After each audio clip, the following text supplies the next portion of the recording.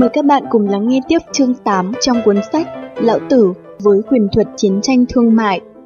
2 từ 1 kiệm, 3 không làm trước, quyền thuật tự đạt luật.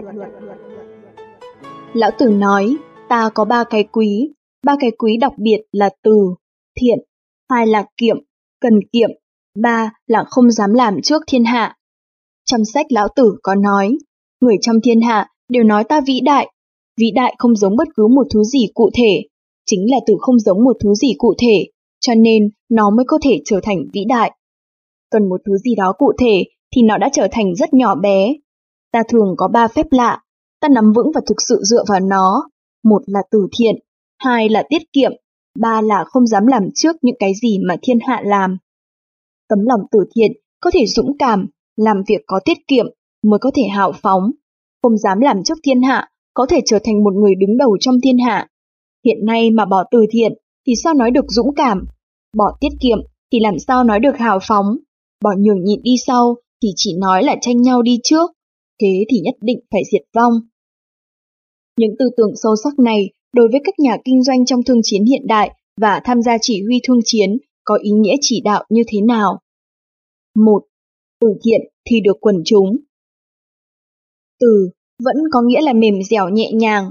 Theo ngôn từ hiện đại mà nói, đó là phải làm việc thiện cho người, lấy khoan dung mà đối đãi với người. Tương truyền, Sở Trang Công đã mở tiệc chiêu đãi quần thần, đột nhiên một trận gió lớn thổi tắt hết cả nến bàn bữa tiệc tối mò. Trong đêm tối, không ai rõ mặt ai, một ông quan đã sờ soạng vào người một cung phi mà Sở Vương yêu dấu. Cô ta tức giận, giật được giày áo của ông quan đó.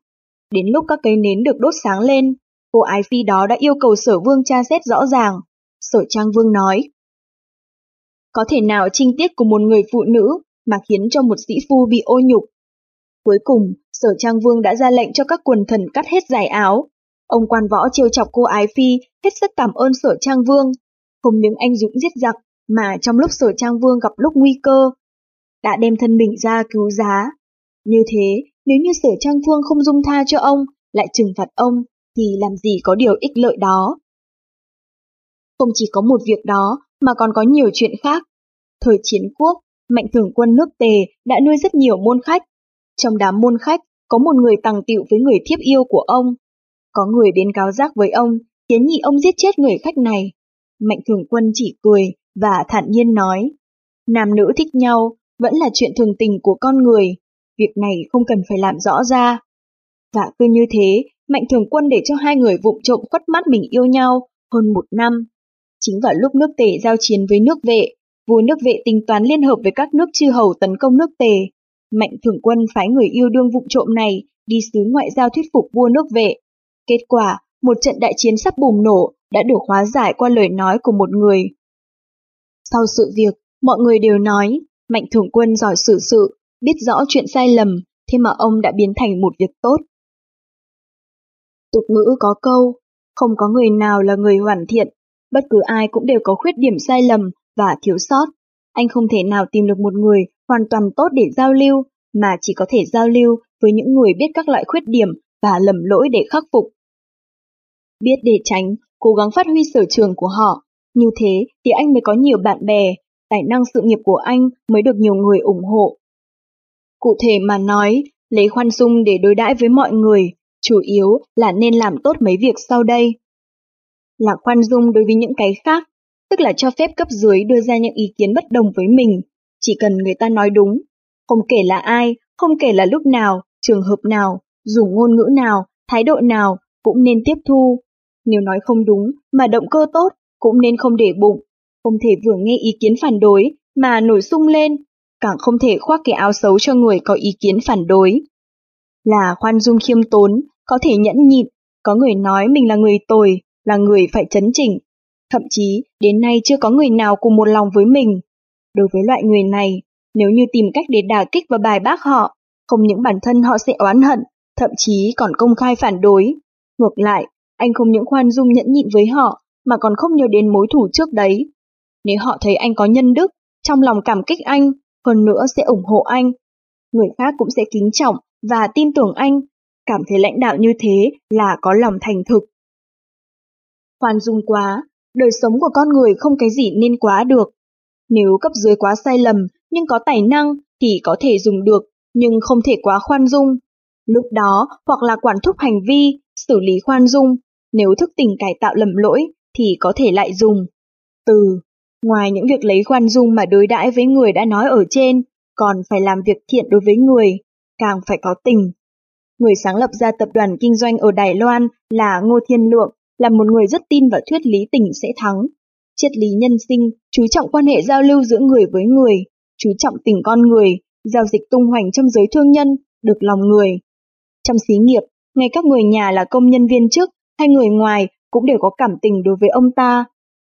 Loại đầu tư này cũng xuất phát từ thực tế của xí nghiệp, lượng sức mình mà làm, điều quan trọng là đầu tư chân tình của lãnh đạo đối với công nhân viên chức. Nhiều nhà máy nhỏ ở một số tỉnh Trung Quốc đều rất quan tâm đến chỗ nghỉ ngơi của công nhân, xây dựng các vườn hoa trong khu nhà ở để giờ nghỉ ngơi, công nhân có thể ra vãng cảnh, dạo chơi, đánh cờ, tiền tốn không nhiều nhưng hiệu quả rất tốt. Vị hoàng hậu sản xuất hóa mỹ phẩm của nước Mỹ, thành công của bà trong kinh doanh là lấy tình làm trọng. Quan hệ với mọi người là làm nhiều việc thiện. Bà cho rằng, điểm chủ yếu thành bại của xí nghiệp là cuối cùng công nhân viên chức có xem tài sản công ty là quan trọng nhất hay không, có xem trọng đồng sự hay không. Nếu như làm được điều này, xí nghiệp có thể dựa vào sáng tạo của công nhân viên chức để có được những thành tích khác nhau. Một trong những thủ đoạn quan trọng của bà là vận dụng khen thưởng cái đẹp để khích lệ công nhân viên chức. Bà nói, tôi cho rằng khen cái đẹp là một phương thức tốt nhất để khích lệ cấp dưới, là hiệu quả tốt nhất trong tất cả các thủ đoạn quản lý, bởi vì mỗi người đều muốn khen đẹp. Ngoài ra, bà đã quan tâm đến công nhân viên chức, luôn lắng nghe ý kiến của công nhân và đề nghị của họ. Những ngày sinh nhật của công nhân viên chức, bà đều phát thẻ sinh nhật được miễn phí ăn trưa và được chiêu đãi. Bí thư của bà đều được tặng hoa tươi và uống cà phê. Các công nhân viên chức mới được tuyển vào công ty, tháng đầu tiên được bà tự mình tiếp kiến, được tư vấn là công tác có thích hợp với mình không. Công nhân viên chức của công ty có điều gì uẩn khúc, khó khăn đều có thể trực tiếp tố cáo và phản ảnh với bà. Bà nhất định sẽ dành thì giờ tiếp kiến họ, chân thực nghe và nói chuyện với họ, giúp họ giải quyết vấn đề. Đầu năm 1983, bà biết công ty có người vì điều khiển máy móc mà nhuốm bệnh. Bà tổng giám đốc gửi cho anh ta một phong thư, lại kèm theo một bài thơ để động viên. Là một tổng giám đốc mà bà lại quan tâm đến công nhân viên chức như thế, có tác phong luôn nghe ý kiến và đề nghị của công nhân viên chức, khiến cho tất cả công nhân viên chức trong công ty của bà giữ được quan hệ mật thiết với nhau. Không khí thân thiết này khiến cho công nhân viên chức phát huy được tính tích cực và tài trí thông minh. Công ty cũng từ buổi ban đầu chỉ có 9 công nhân viên chức, thế mà nhanh chóng phát triển thành một xí nghiệp có tính quốc tế đến hơn 5.000 người. Đồng thời, sử dụng được một đội ngũ cộng tác viên tiêu thụ đến 20 vạn người. Hàng năm, mức tiêu thụ đã vượt quá 300 triệu đô la. Bà tổng giám đốc trở thành một hoàng hậu của nghề kinh doanh hóa mỹ phẩm thế giới. 2. Cần kiệm mà lại nhìn vào quần chúng. Kiệm, tức là cần kiệm chân thật, đối là một loại đức tính đẹp. Đối với những người lãnh đạo mà nói lại là một loại mưu lược lớn. Lớn là nói đến quốc gia, nhỏ là nói đến một đơn vị. Có thể bồi dưỡng được tác phong cần kiệm, tiết kiệm hay không, chủ yếu là ở người lãnh đạo. Lãnh đạo là phải gạt bỏ những người lãng phí. Cấp dưới phải có những phương pháp có hiệu quả đối với lãnh đạo. Người lãnh đạo cần cù tiết kiệm, luôn luôn vì nghề nghiệp, từ chỗ không tiêu hoang phí một đồng tiền. Cấp dưới sẽ ảnh hưởng mà làm theo không để mất một đồng tiền. Vương An Thạch là một nhà cải cách triều Tống nói, trị mình trước, sau đó mới trị người. Có thể trị người, sau đó mới có thể dùng người. Từ xưa đến nay, từ trong ra ngoài, phàm những vị tướng soái thống lĩnh ba quân xuất sắc, không một ai là không tự trị mình, không một ai không lấy sự gương mẫu của mình, hành động của mình để ảnh hưởng đến cấp dưới. Sự công minh vô tư của Bao Công, sự trung thành báo quốc của Nhạc Phi, vì người quên mình của Hải Thụy, cũng đều như thế. Hán Văn Đế là điển hình về mặt này, tu dưỡng đạo đức của ông có rất nhiều điều bắt nguồn từ tư tưởng của Lão Tử. Ví dụ, sau khi ông đã lên ngôi hoàng đế, chỉ mặc một chiếc áo bào mà mặc đến 20 năm, vá đi vá lại, không chịu đổi một chiếc áo mới. Đây không phải là việc giả tạo, mà là tu dưỡng đạo đức. Đây là từ, kiệm, không làm trước người, là làm theo ba cái quý nhất của Lão Tử. Sau đó, Hán Văn Đế lại ra sức giảm nhẹ hình phạt, cải cách pháp luật và chế độ xã hội, giảm nhẹ thuế má, thay đổi nhiều loại khoan dung rất lớn. Theo ghi chép của lịch sử, hơn 20 năm, Hán Văn Đế làm hoàng đế, trong ngục hầu như không có người tù, Như thế, một vị thiên tử được tôn quý vô cùng, rất được lòng người, là một vị hoàng đế cần kiệm tu thân, làm gương, có thể đồng cảm cộng khổ với nhân dân. Những năm cuối đời của triều Đại Kim, quân Mông Cổ bao vây và tấn công Biện Kinh, kinh đô của triều Kim. Chúa Kim dẫn quân lính chạy ra ngoài thành. Lúc bấy giờ mưa gió đầy trời, các quan đại thần mời ông ta mặc áo mưa. Ông nói, các quân lính đã ướt đẫm trong mưa, ta có thể nào mặc được áo mưa? Thời kỳ Đường Đức Tông, Chù Hầu phát động quân lính làm biến, chiếm được kinh đô. Đường Đức Tông phải chạy vào Hán Trung.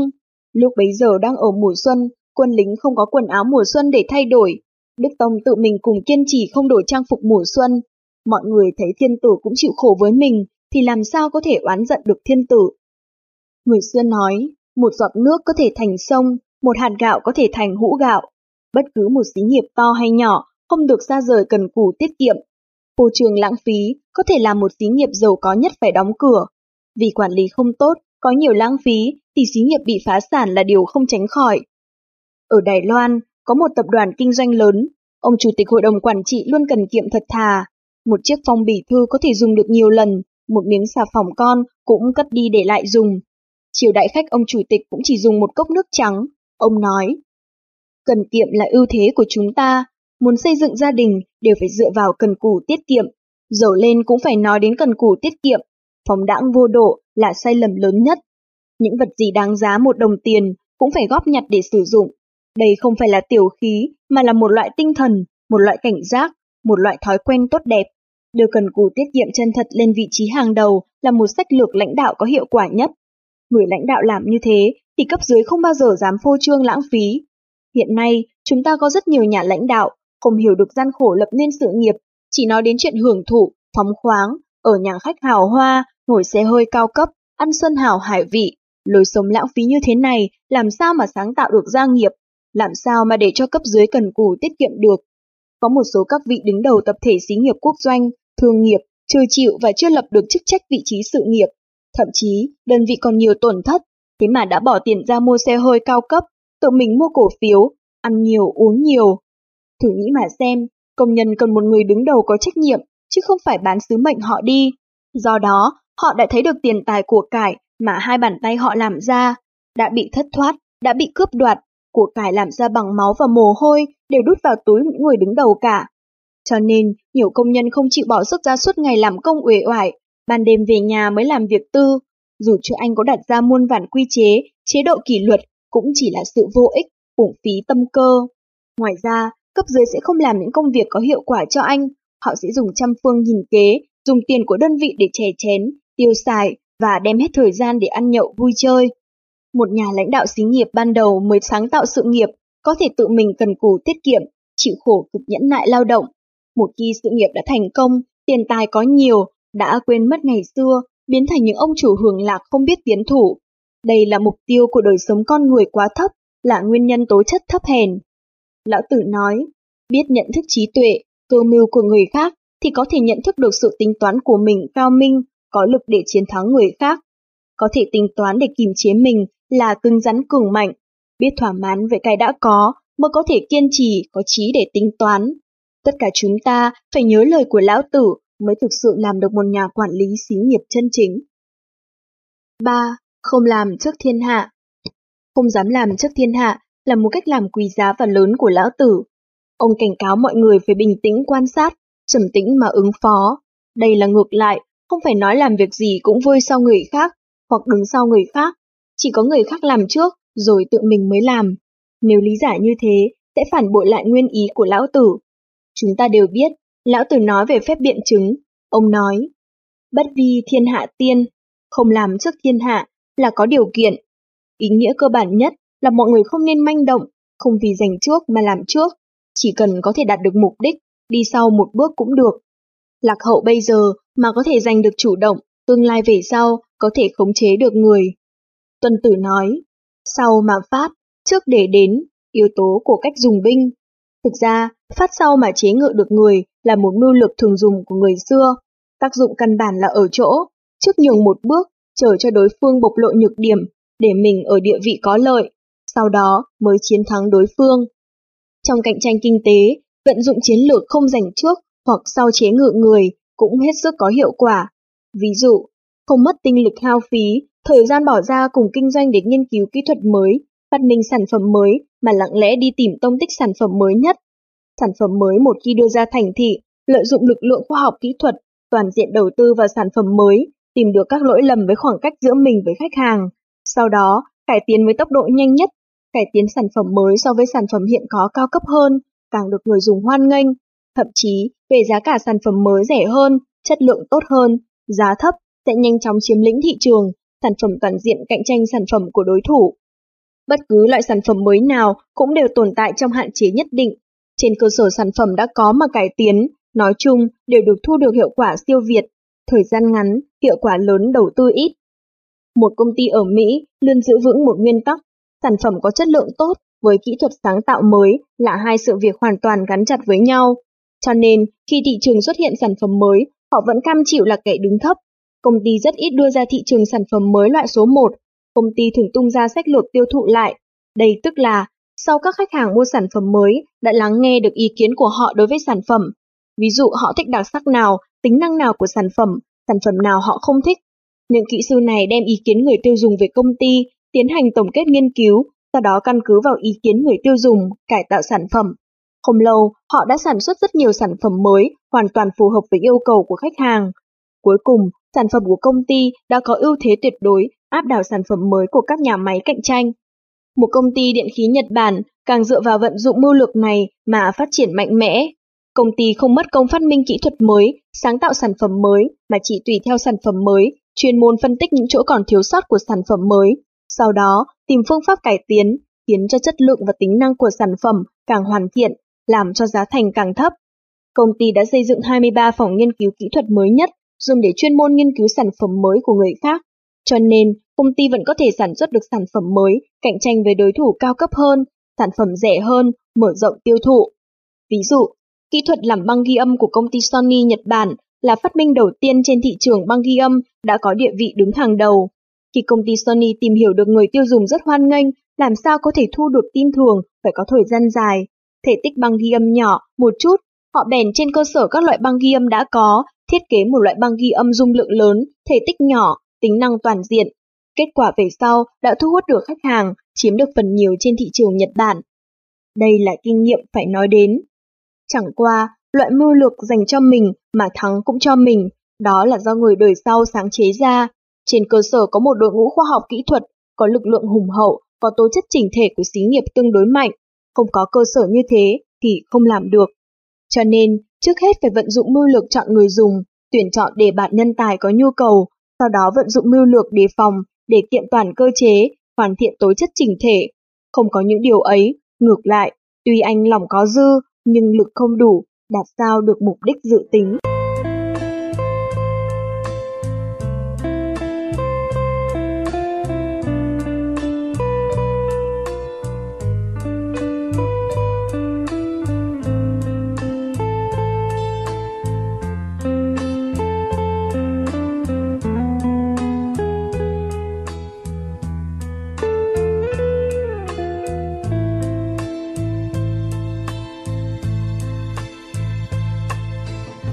Cảm ơn quý vị và các bạn đã lắng nghe chương 8 của cuốn sách Lão Tử với quyền thuật chiến tranh thương mại. Xin mời quý vị và các bạn cùng lắng nghe tiếp chương 9 của cuốn sách Lão Tử với quyền thuật chiến tranh thương mại. Chương 9. Khó mà dụ, làm lớn là từ nhỏ, quyền thuật nguy cơ. Muốn yên để gặp, chưa có triệu dễ mưu, nguy dễ nói, nhỏ dễ tán, làm mà chưa có, trị mà chưa loạn, nguy cơ là ở ngay trên đầu. Sống chết tồn vong là một phút chủ yếu có tính quyết định, là có cơ chuyển sự nguy thành an. Một xí nghiệp nếu như ra sức miễn được nguy cơ hoặc một khi gặp phải nguy cơ, làm thế nào để đối đãi cho chính xác, hóa giải được nguy cơ, chúng ta phải nghe lời dạy bảo của Lão Tử. 1. Con đê dài nghìn dặm, chú ý đến các huyệt nhỏ. Con đê dài nghìn dặm, phải chú ý đến các lỗ hổng. Nhà lầu cao vạn trượng, đốt cháy cả hỏa tinh. Sự việc khó khăn nhất vẫn là bắt đầu từ chỗ dễ nhất. Trước khi lỗ hổng có từ thân đê mà biết bồi trúc thì dễ như trở bàn tay. Chờ đến lúc lửa bốc cháy đến nóc lầu mới chữa cháy thì đã chậm. Lúc hỏa tinh thành thì lửa đốt sạch, phí sức mà dập lửa. Đây là mưu lược, khó bắt đầu từ dễ, phải cẩn thận khi mới bắt đầu của lão tử. Các yếu điểm là: thứ nhất, sự việc hỏng đang ở giai đoạn manh nha, dễ diệt trừ được. Thứ hai, nguy hại chưa nghiêm trọng, dễ tìm được biện pháp bổ cứu. Thứ ba, trước khi tai họa đến, phải có phòng bị. Thứ tư, trước khi sự việc hỗn loạn, phải giải quyết cho hợp lý. Thời Xuân Thu có một thầy thuốc nổi tiếng tài giỏi là Biện Thước. Các chư hầu đều trọng vọng như một thượng khách. Có một hôm, ông đến gặp Sái Hằng Công. Hai người đứng nói chuyện một lúc. Biện Thước phát hiện Sái Hằng Công sức khỏe có giảm sút, lập tức đề nghị phải tỉnh táo. Ông nói, quân hầu có bệnh, trước mắt còn ẩn ngoài da, nếu không kịp thời chữa trị, e rằng ngày càng nặng, nguy hiểm. Sái Hằng Công cười nói, ta nào có bệnh gì, vẻ mặt hoàn toàn tự tin cứng cỏi không có bệnh. Sau khi Biện Thước đi rồi, Sái Hằng Công nhún vai nói, thầy thuốc rất muốn chữa bệnh cho người không có bệnh, dùng biện pháp này để tỏ ra y thuật của mình huyền diệu cao minh. Hơn 10 ngày sau, Biện Thước lại đến gặp Sái Hằng Công nói, bệnh của quân hầu đã phát triển vào cơ thịt và da, nếu không lập tức chữa trị, bệnh sẽ nặng. Vừa mới gặp đã nói đến bệnh tật, Sái Hằng Công rất không vui. Lại đến 10 ngày sau nữa, Biện Thước đến tìm Sái Hằng Công nói, bệnh của quân hầu đã thâm nhập vào ruột, dạ dày, nếu không lập tức chữa trị, bệnh tình phát triển đến lúc không chữa nổi. Sái Hằng Công không những không nghe lời, còn dè bỉu Biện Thước là đa sự. Lại 10 ngày nữa trôi qua, Biện Thước quay người bỏ chạy. Sái Hằng Công cảm thấy trong lòng buồn phiền, cho người đi tìm Biện Thước hỏi tại sao ông bỏ chạy. Biện Thước nói, bệnh phát ở ngoài da thì lấy nước nóng mà ngâm, dùng thuốc xoa bên ngoài là được. Bệnh nhập vào cơ nhục thì lấy kim châm và đá châm thì được, cũng không khó khăn lắm. Nếu bệnh đã nhập vào ruột và dạ dày, uống mấy thang thuốc mát hạ hỏa, bệnh có thể từ từ cho chữa trị tốt. Nhưng bệnh tình đã nhập vào xương tủy, tôi không thể chữa được, cho nên tôi chỉ có cách chạy thôi. 2. Ăn ở đang yên, lo lắng đến nguy nan, chống lại nguy nan. Nói chung đối với một sự việc, thường không trông thấy được cục diện khi đã thành mà không thể dự liệu được cái thể sẽ thành. Sái Hằng Công chết, phạm sai lầm có lúc sẽ dẫn đến họa diệt thân, từ sai nhỏ thành sai lớn, chuyện nhỏ như mầm lúa sẽ biến thành đại sự, đây là việc khá phổ biến. Nếu như lãnh đạo đã phát hiện cấp dưới tham nhũng mà vẫn cứ để làm việc, kết quả sẽ phát triển thành tên tham ô, làm cho đơn vị tổn thất. Lại có nhà lãnh đạo biết rằng cấp dưới có ý kiến đối với mình, không những không kịp thời hóa giải, còn dùng lời lẽ và hành vi không thận trọng, khiến cho ý kiến của cấp dưới chuyển thành phẫn nộ, sau cùng bị cấp dưới báo thù. Còn như một xí nghiệp kinh doanh rất tốt, nhưng vì xem thường tình tiết, cuối cùng vì sai lầm nhỏ mà tạo thành tổn thất lớn. Ví dụ, nhà máy rượu bia ở một nước thuộc Đông Nam Á đã nhiều lần thu được giải thưởng vàng, giải thưởng bạc, có chất lượng nhà nước. Sản phẩm rượu bia của nhà máy này có tiếng ở nhiều nước tiêu thụ rộng rãi ở châu Á, châu Mỹ, châu Âu đến hơn 20 nước và nhiều vùng. Những vinh dự và thành tích trước mắt họ cho thế là ổn quá, có thể sống như thế lâu dài, cứ nằm nghỉ ngơi, hưởng lợi rồi buông lỏng quản lý, không chú ý gì đến chất lượng. Năm 1978, vì nhiều công nhân thao tác không cẩn thận bia, sản xuất ra cho vào bình vào chai, thiếu kiểm tra chu đáo, không rửa sạch nên còn đọng lại tạp chất.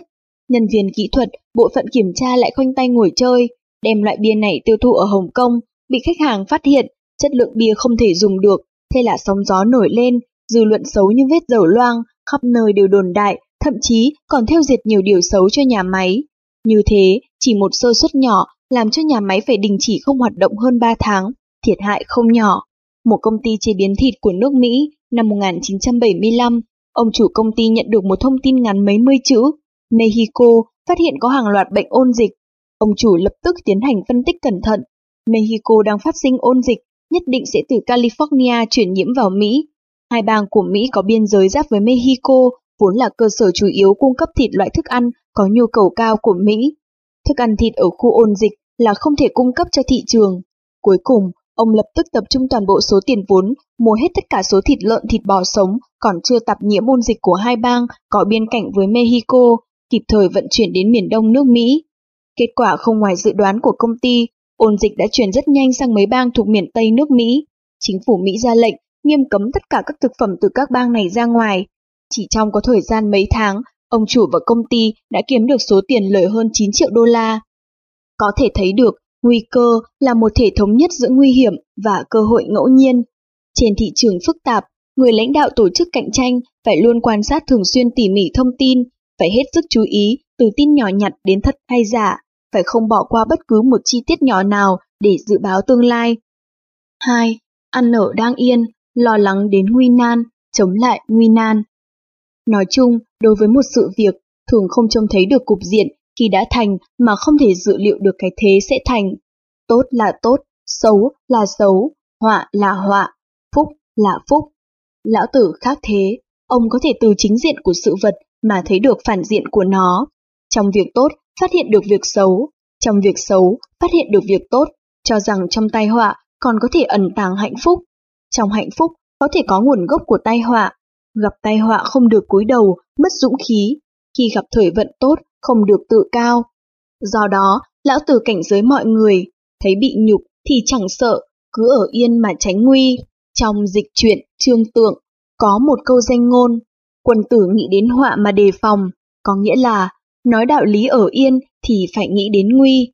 Bản luận về vấn đề giống như thế này, trong lịch sử cũng có những ý kiến phù hợp là nguy cứ ở yên, bảo vệ để tồn tại, họa thì có trị, cho nên quân tử không được ở yên mà quên nguy nan, tồn tại không được quên mất mát, trị mà không quên loạn, lấy bản thân ở yên ổn mà bảo vệ nước nhà. Thời Xuân Thu, Tống, Tề, Tấn, Vệ, 12 nước liên hiệp bao vây nước Trịnh. Nước Trịnh vội vã chọn trong 12 nước là nước Tấn lớn nhất cầu hòa. Nước Tấn xuất hiện, nhận làm việc này, 11 nước kia đình chỉ tiến công. Để cảm ơn nước Tấn, nước Trịnh đã đưa biếu nước Tấn hàng loạt lễ vật. Có 3 nhạc sư, cho hàng trăm binh xa có các giáp binh, 16 ca nữ, còn có nhiều chuông và dụng cụ âm nhạc.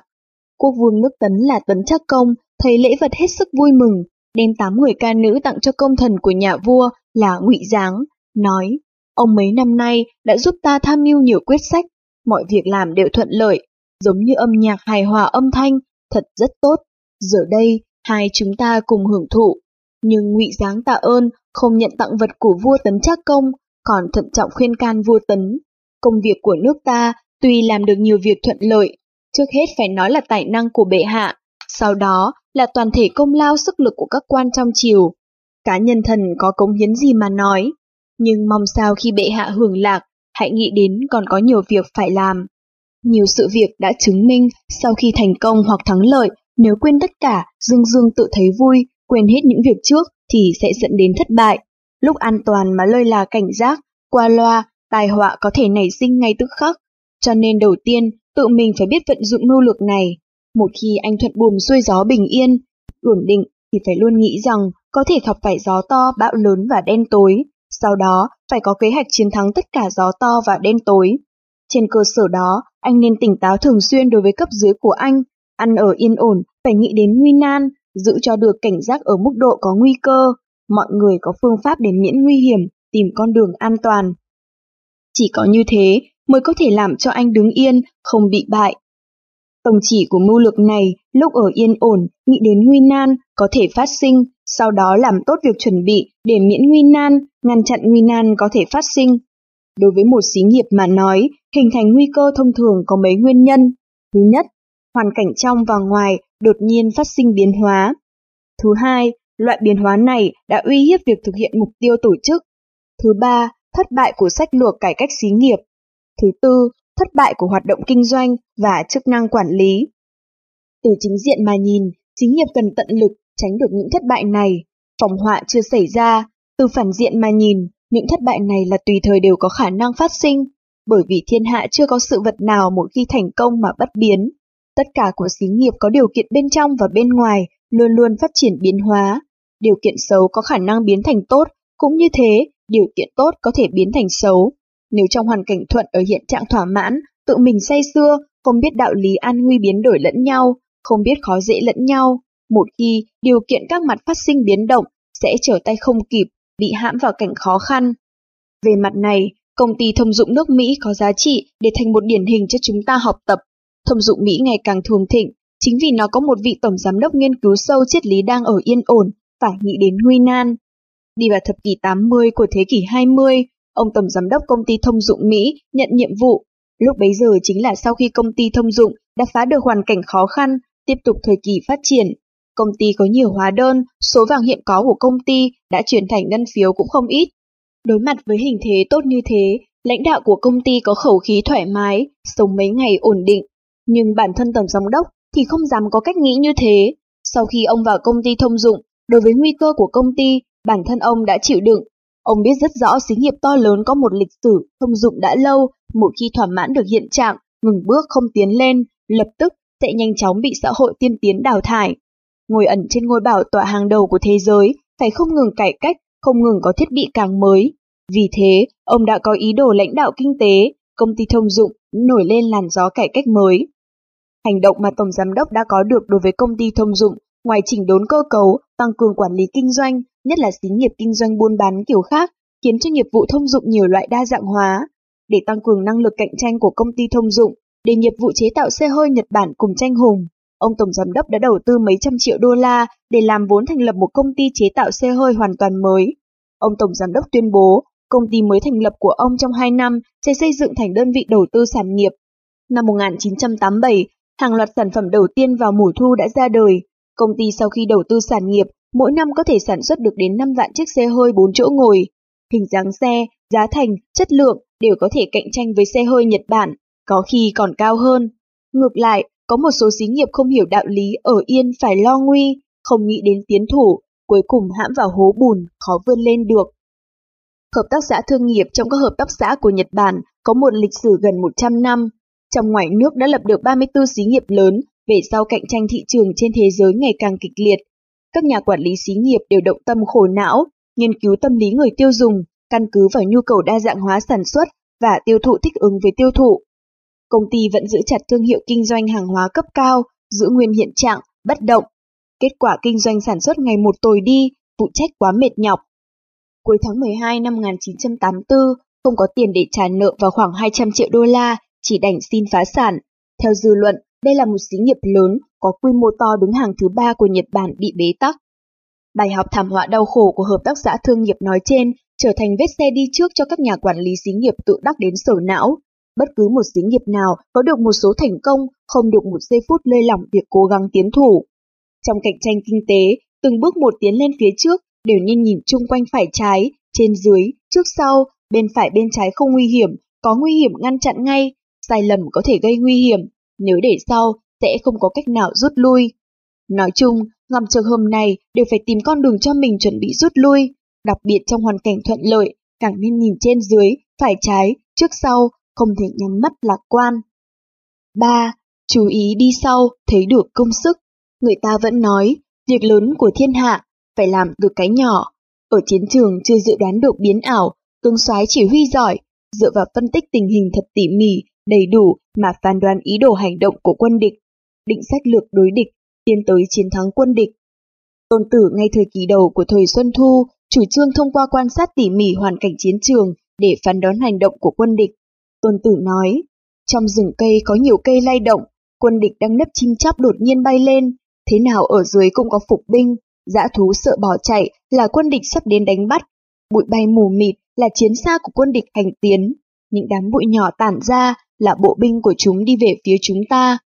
Thông qua phân tích tỉ mỉ, có thể tìm thấy đầy đủ tình hình quân địch, từ đó mà kịp thời đưa ra đối sách. Trong thời gian chiến tranh thế giới lần thứ nhất, quân Đức phát hiện trong một trận địa của quân Pháp có một con mèo đeo dây vàng. Qua sự phát hiện tinh vi này, quân Đức phân tích được chỉ có tướng quân cao cấp mới dùng loài động vật cao quý này, và cũng tiếp đó đoán đây lại chính là chỉ huy sở cao cấp. Cuối cùng hạ lệnh cho pháo binh pháo kích vào trận địa. Kết quả, bộ chỉ huy cùng một lữ đoàn quân Pháp bị hoàn toàn tiêu diệt.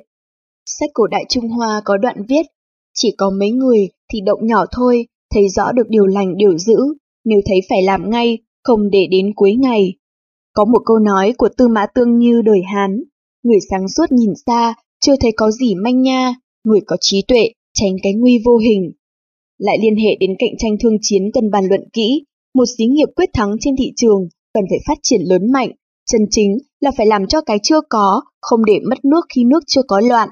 Nhất định phải khổ công rèn luyện, phải từ cái có thực để nắm cái tốt cơ bản của xí nghiệp. Như thế là khi làm việc lớn, phải bắt đầu thật đầy đủ. Đây cũng là tư tưởng của Lão Tử để khởi phát đối với chúng ta. Kho sách nói.com.vn vừa giới thiệu đến quý vị và các bạn chương 8 của cuốn sách Lão Tử với Quyền Thuật Chiến Tranh Thương Mại, 2 từ 1 kiệm, 3 không làm được. Chương 9, có mà dụ, làm lớn là từ nhỏ, quyền thuật nguy cơ. Mời các bạn cùng lắng nghe chương 10 ở phần tiếp theo.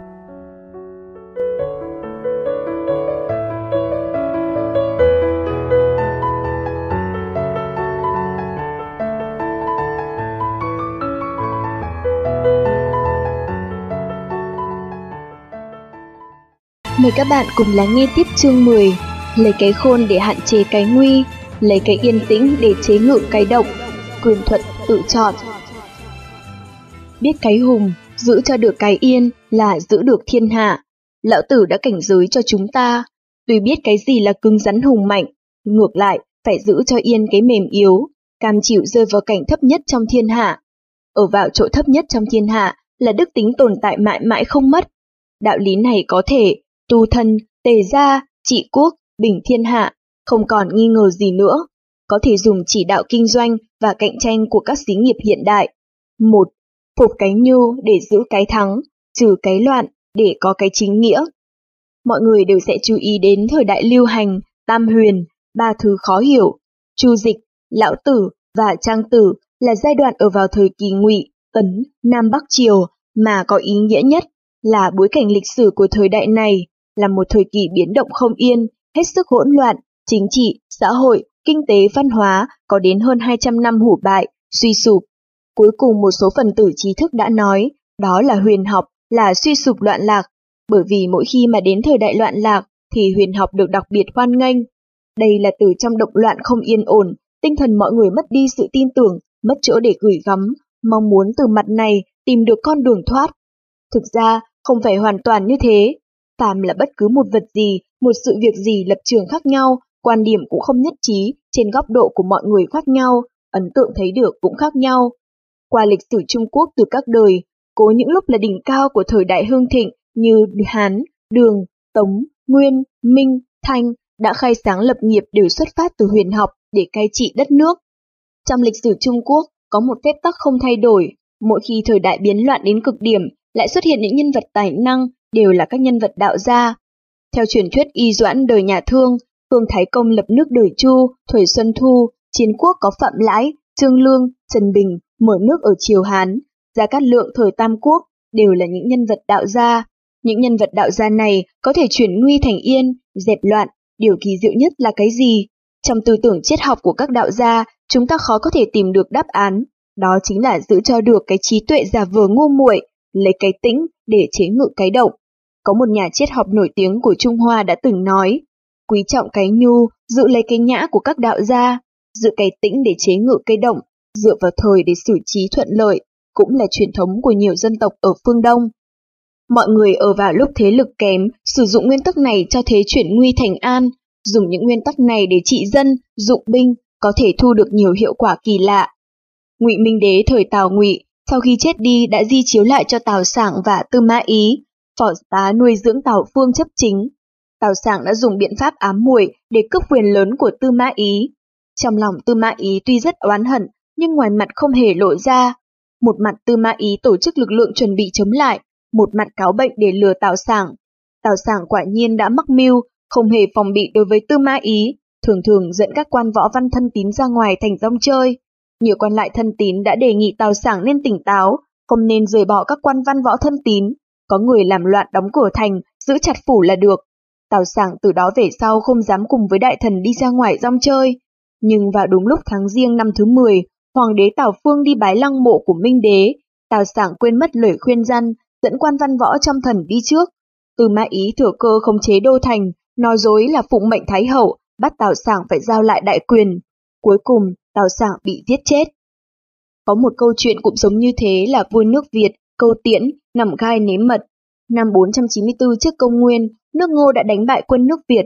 Vua nước Việt là Câu Tiễn, bị vua nước Ngô là Phủ Sai dụng quân mạnh vây bắt ở núi Cuối Kê. Ở giờ phút này, Câu Tiễn giả vờ ngờ nghịch ngu muội, dùng mưu lược nuôi giận chờ thời. Câu Tiễn trước hết cho văn chủng tướng của nước Việt đem gái đẹp Ngọc Quý hối lộ cho Bá Hồ là sủng thần của Phủ Sai, để Bá Hồ nói với Phủ Sai cho mình gặp mặt, cho phép nước Việt cầu hòa. sau đó đưa vợ con và Phạm Lãi làm con tin đến nước Ngô, thủ đô cối kê, xin làm người canh gác nhà cửa, làm tên đánh xe ngựa cho phủ sai. Mỗi lần phủ sai ngồi xe đi ra ngoài đều do Câu Tiễn đánh xe ngựa. Hành động của Câu Tiễn cuối cùng cũng chiếm được lòng tín nhiệm của phủ sai. Cuối cùng năm 491 trước công nguyên đã thả Câu Tiễn về nước Việt. Câu Tiễn trở về nước đã hỏi trong dân gian những điều đau khổ, hỏi các nhân sĩ có tài cùng góp mưu trị nước. Câu Tiễn lại mở mang chỉnh đốn chính trị, chiêu hiền đại sĩ, đề cao phát triển sản xuất, tăng thêm nhân khẩu, trưng tập quân đội, tăng cường huấn luyện quân sự, triển khai ngoại giao có sức mạnh. Đồng thời, Câu Tiễn đối với nước Ngô năm nào cũng cống tiến. Qua 20 năm chuẩn bị và chờ đợi, đến năm 473 trước công nguyên, tự Câu Tiễn đã dẫn binh hàng vạn, triệt để đánh bại toàn bộ nước Ngô. Vua nước Ngô phủ sai bị bao vây khốn quẫn ở Dương Sơn, cuối cùng tự sát. Trong xã hội hiện nay, không thể răm rắp theo cái kế chịu nhẫn nhục của Câu Tiễn, nhưng vẫn có thể mượn đó để vận dụng. Cai trị một đất nước như thế, cai trị một xí nghiệp như thế, cá nhân tu thân cũng như thế. Đặc biệt là trong cạnh tranh thương nghiệp, các xí nghiệp luôn luôn có khả năng rơi vào cảnh khốn cùng và gặp lúc như thế, có thể vận dụng mưu lược này.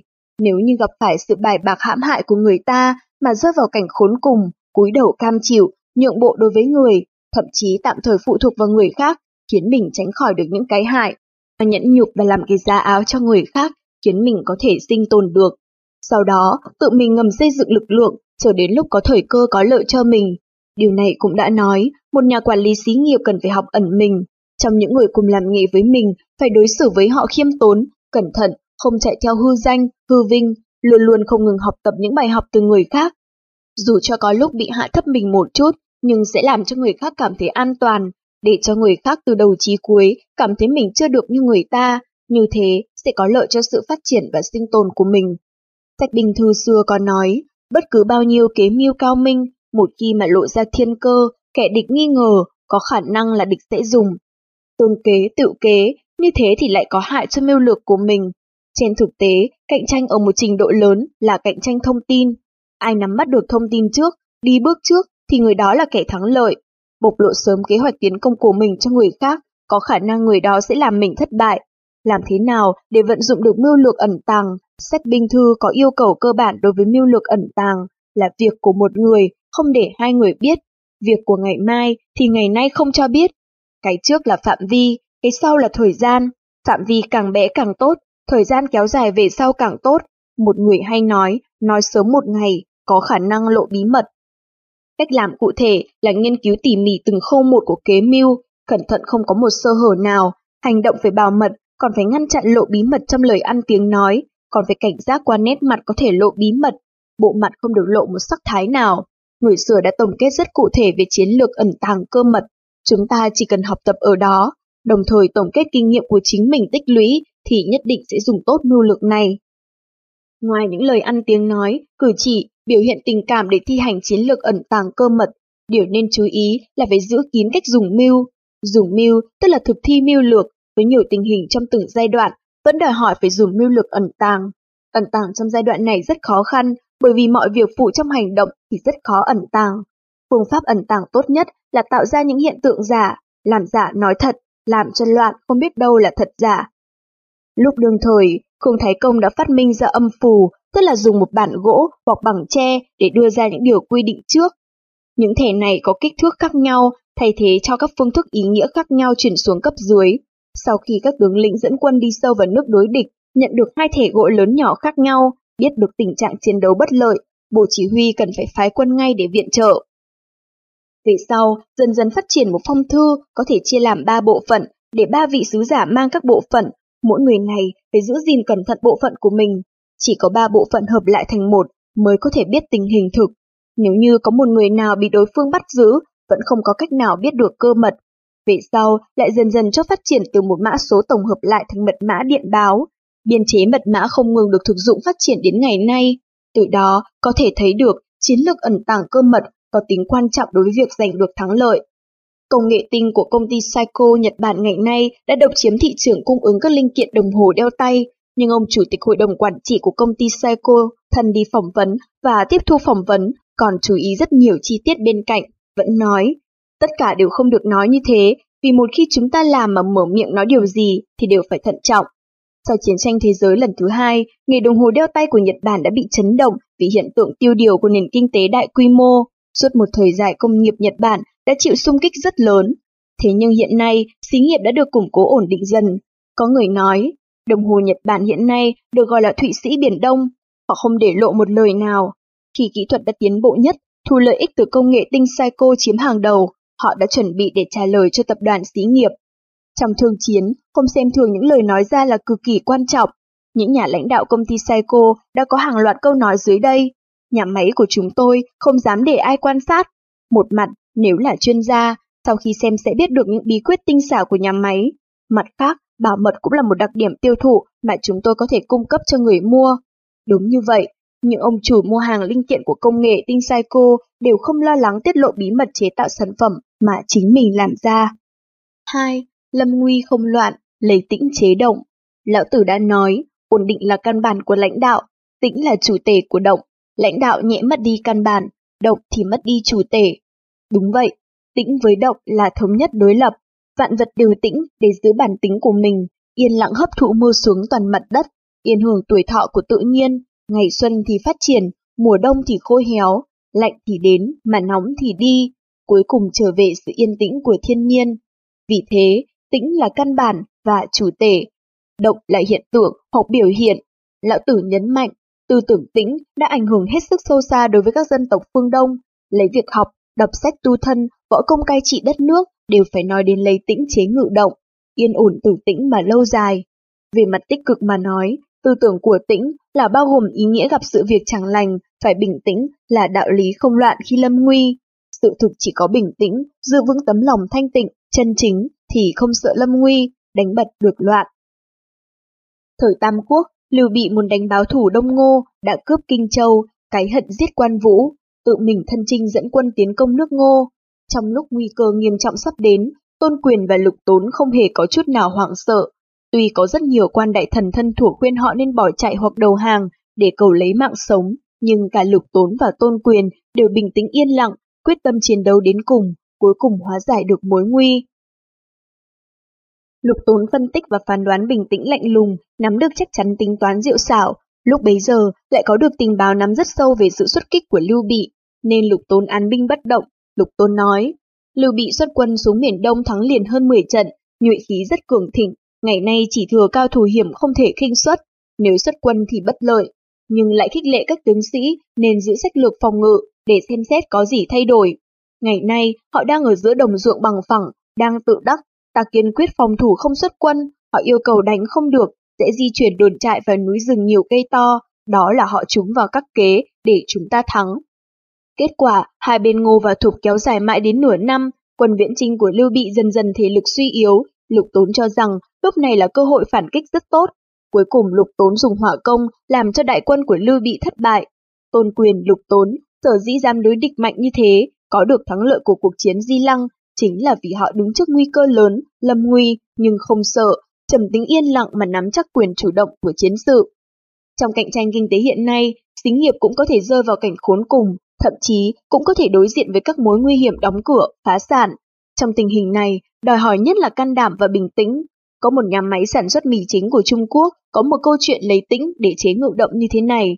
Lúc nhà máy sản xuất mì chính này vừa mới đầu tư sản xuất, thị trường chủ yếu trong nước có một số hàng hóa có uy tín đều đã phân chia rồi, để có thể sinh tồn, họ có thể ngủ yên chẳng lo lắng gì. Họ đã mở ra các thị trường ở vùng biên cương xa xôi, ở nông thôn khắp nơi chỗ nào cũng có.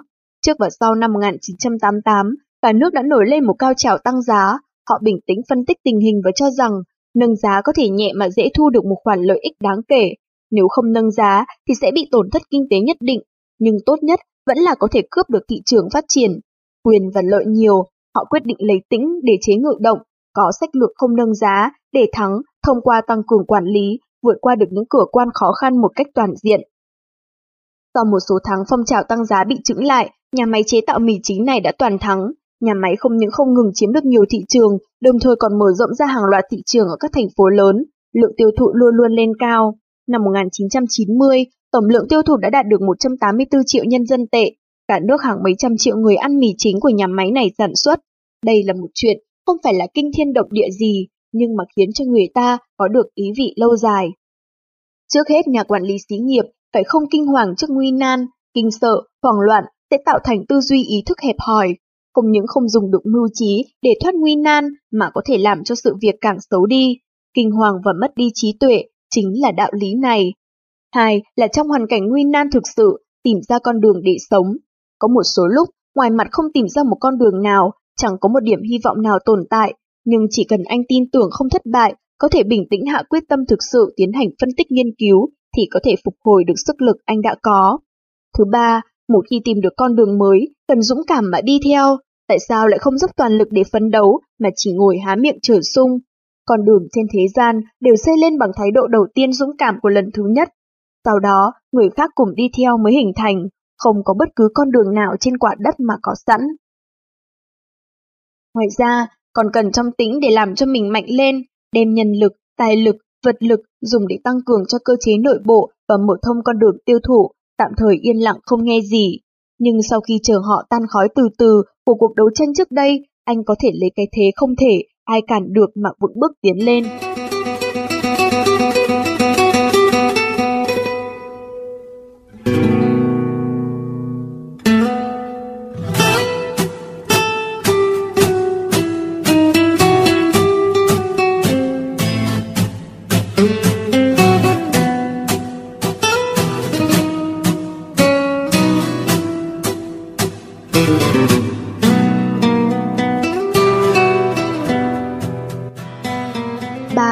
Dũng mãnh để át khiếp sợ, trí tuệ lớn át ngu muội. Khương Tử Nha, vị tể tướng Chỉu Chu đã nói, con chim muốn bay, cần giấu đôi cánh, thú dữ muốn bắt cúi đầu mai phục, thánh nhân muốn động, phải làm ra vẻ ngu. Đây là đạo lý, đại dũng át khiếp sợ, đại trí át ngu. Tôn Tẫn, nhà quân sự nổi tiếng thời kỳ chiến quốc, lúc còn nhỏ đi học rất khổ, nhưng trong đầu đã có trí lớn.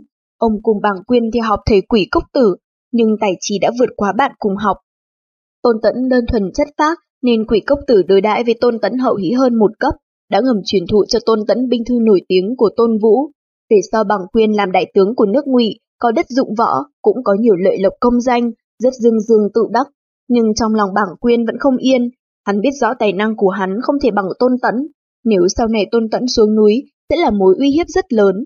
Nghĩ đi nghĩ lại, Bàng Quyên nhận định chỉ có sớm trừ bỏ Tôn Tẫn mới có thể loại bỏ được cái họa sau này, khiến cho Bàng Quyên vô địch trong thiên hạ. Cuối cùng, hắn chuẩn bị viết một lá thư, nhiệt tình mời Tôn Tẫn xuống núi đến nước Ngụy để cùng nhau xây dựng nghiệp lớn. Tôn Tẫn nhận thư, hồn nhiên nhận lời. Bàng Quyên ngầm tố cáo Tôn Tẫn tư thông với nước ngoài, kết tội chặt hai chân, nhưng Tôn Tẫn là người có ý chí hơn người. Tuy bị chặt hai ống chân, nhưng ông không cúi đầu trước số mệnh, ông đã phá được kế gian của Bàng Quyên. Tôn Tẫn đã lấy trí tuệ của mình chiến thắng được Bàng Quyên, sớm thoát khỏi giám sát của Bàng Quyên, rồi đến ngày bừng sáng, thỏa sức tung hoành, báo thù tuyết hận. Cuối cùng, trong ngục, Tôn Tẫn giả vờ cảm động đến chảy nước mắt trước sự chiếu cố giả tạo của Bàng Quyên. Tiếp theo giả vờ điên dại, lúc cười lúc khóc bỏ loạn trên đất, đốt hết sách quý. Bàng Quyên hoài nghi là Tôn Tẫn giả vờ, đào hố cho phân vào. Tôn Tẫn bỏ trên hố phân, đưa rượu thịt đến cho Tôn Tẫn. Tôn Tẫn vứt lung tung, bốc đất, vật bẩn cho vào mồm ăn. Cuối cùng Bàng Quyên cho là Tôn Tẫn đã bị rối loạn tâm thần, bèn không nghi ngờ nữa, ý định tiêu diệt Tôn Tẫn cũng từ bỏ. Về sau Tề Uy Vương, vua nước Tề cử một biện sĩ đến nước Ngụy, gặp Ngụy Huệ Vương, ngầm gặp được Tôn Tẫn, bí mật đưa được Tôn Tẫn về nước Tề. Từ đó, mở ra cho Tôn Tẫn một cuộc đời sang trang sách mới, diễn một màn kịch thực hiện hư giả, vây Ngụy cứu Triệu, giảm bếp lừa giặc, tìm cách để dụ kẻ gian. Tôn Tẫn trở thành nhà quân sự kiệt xuất thời cổ đại Trung Hoa. Tôn Tẫn là một con người cực kỳ bình tĩnh và ý chí ngoan cường, nhịn nhục chịu sỉ nhục và dày vò, thông qua hành vi điên dại ngu ngốc, cuối cùng đạt được mục đích của mình. Đây là một việc đại trí tuệ, át được kẻ ngu ngốc hết sức điển hình. Xã hội ngày nay, nói chung không dễ gì bị người hãm hại, nếu bị hãm hại, cũng có thể thông qua pháp luật để bảo vệ mình, không cần dùng phương pháp thoát khỏi nguy hiểm của Tôn Tẫn. Nhưng từ góc độ khác nhau để nắm bắt kinh nghiệm, vẫn có ý nghĩa hiện thực. Trong giao lưu cùng với đồng nghiệp và các giới bạn bè trong xã hội, có thể vận dụng mưu lược này. Nói chung, mọi người không dễ gì tin tưởng những người có mưu kế bí mật gian trá và ngăn cản đón đường hãm hại người, cũng không dễ tin kẻ xấu, chỉ tin những người có lòng, có con mắt thực thà, đôn hậu. Lịch sử Việt Nam cũng có một nhân vật hết sức giữ mình lập nghiệp lớn, đó là Nguyễn Hoàng. Nguyễn Hoàng dòng dõi của Nguyễn Kim. Nguyễn Kim có công lớn cho sự nghiệp trung hưng nhà Lê. Nguyễn Kim bị hàng tướng nhà Mạc là Dương Chấp Nhất đầu độc, chết. Quyền hành rơi vào tay con rể là Trịnh Kiểm. Trịnh Kiểm muốn thâu tóm quyền hành nên loại bỏ uy thế các con của Nguyễn Kim. Ý đồ đen tối của Trịnh Kiểm là không để cho họ Nguyễn tồn tại, để họ Trịnh lộng hành, nắm triều chính không có ai cản trở. Nguyễn Uông là con trưởng của Nguyễn Kim bị hãm hại, Nguyễn Hoàng đang bị ghen ghét. Nguyễn Hoàng biết cáo bệnh nằm nhà, giữ mình để tránh ngờ vực. Nguyễn Hoàng lúc này biết dùng mưu lược lâm nguy không loạn, lấy tĩnh chế ngự động. Nguyễn Hoàng hỏi ý kiến trạng trình Nguyễn Bình Khiêm. Nguyễn Bình Khiêm bảo cho biết, Hoành Sơn nhất đới vạn đại dung thân. Hoàng ngẫm nghĩ kế sách của mình, nhờ chị gái là Ngọc Bảo, vợ của Trịnh Kiểm, nói với chồng cho Nguyễn Hoàng và trấn thủ Thuận Hóa. Trịnh Kiểm đồng ý dâng biểu lên vua Lê, tâu cho Hoàng làm trấn thủ Thuận Hóa, toàn quyền hành động. Về sau, Nguyễn Hoàng ẩn nhẫn cầu thân gả con gái là Ngọc Tú cho Trịnh Tráng, con của Trịnh Tùng, cháu nội Trịnh Kiểm. Trịnh Tùng không dám động đến Nguyễn Hoàng nữa. Từ đó, Nguyễn Hoàng bắt đầu xây dựng Giang Sơn riêng cho họ Nguyễn. Từ câu chuyện trên đây, nhà chính trị, nhà quân sự Nguyễn Hoàng đã vận dụng lấy tĩnh chế ngự động, một mưu lược lượng sức mình trước đối thủ và sẽ thành công vì đối thủ không thể nào nghi ngờ mãi. Cái nhẫn nhịn xin đi trấn thủ phương xa của Nguyễn Hoàng khiến Trịnh Kiểm không còn nghi ngờ, lo sợ Nguyễn Hoàng tranh quyền. Sự yên lặng của Nguyễn Hoàng là lấy tĩnh để chế ngự động. Nếu Nguyễn Hoàng lúc bấy giờ làm ra mặt chống đối, thì làm sao lịch sử Việt Nam lại có giai đoạn Trịnh Nguyễn phân tranh? Lại có câu chuyện Tăng Quốc Phiên Triều Thanh. Anh em Tăng Quốc Phiên có gần 10 năm sống trong chiến tranh, cuối cùng đã đánh đổ được Thái Bình Thiên Quốc. Công tích mà họ có được là từ khi triều Mãn Thanh vào xâm chiếm Trung Hoa chưa từng có, đạt được mức độ công cao chấn động đến chủ soái. Như thế, chính Tăng Quốc Phiên đã cảm thấy đáng sợ và lo lắng. Tăng Quốc Phiên thừa biết triều đình luôn sử dụng đặc vụ theo dõi các đại thần và quan lại các cấp, nhất là Thái hậu Tử Hy triều Thanh, dùng càng nhiều càng lợi hại, cho nên trong nhật ký và sách gia đình toàn viết những cây hoa đẹp, rau trong vườn, những chuyện nhỏ nhặt, không nói đến chính trị quốc gia, và nói đây là để con em trong nhà đọc, xem, như thế là có ý loại bỏ lòng nghi ngờ của Thái hậu Tử Hy. Biểu thị mình đầu óc không còn trí lớn, chẳng qua là một ông lão, chỉ muốn có ruộng có nhà để bảo toàn cho mình.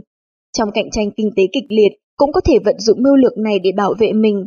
Một mặt anh nên ẩn tàng một chút hùng tâm tráng trí của mình, để các đồng nghiệp cảm thấy anh không có khí thế bức bách họ. Tuy không chủ trương đóng kín toàn bộ, nhưng nhất định phải nắm vững từng tấc từng ly. Mặt khác, phải giấu kín trí mưu và tính toán tinh diệu của anh, không cần để người khác cảm thấy anh là con người có nhiều mưu kế, không có lợi cho việc giao lưu với các bạn đồng nghiệp. Ba là hết sức hạn chế, không cần tranh trước, tranh giành thế trên, không nên nói nhiều, tôi nói sau, nói ít. Đây cũng là một đạo lý mà lão tử đã nói quá nhiều và đến cùng thì không giữ được. Quý vị và các bạn vừa lắng nghe chương 10 về quyền thuật tự chọn của cuốn sách Lão Tử với quyền thuật chiến tranh thương mại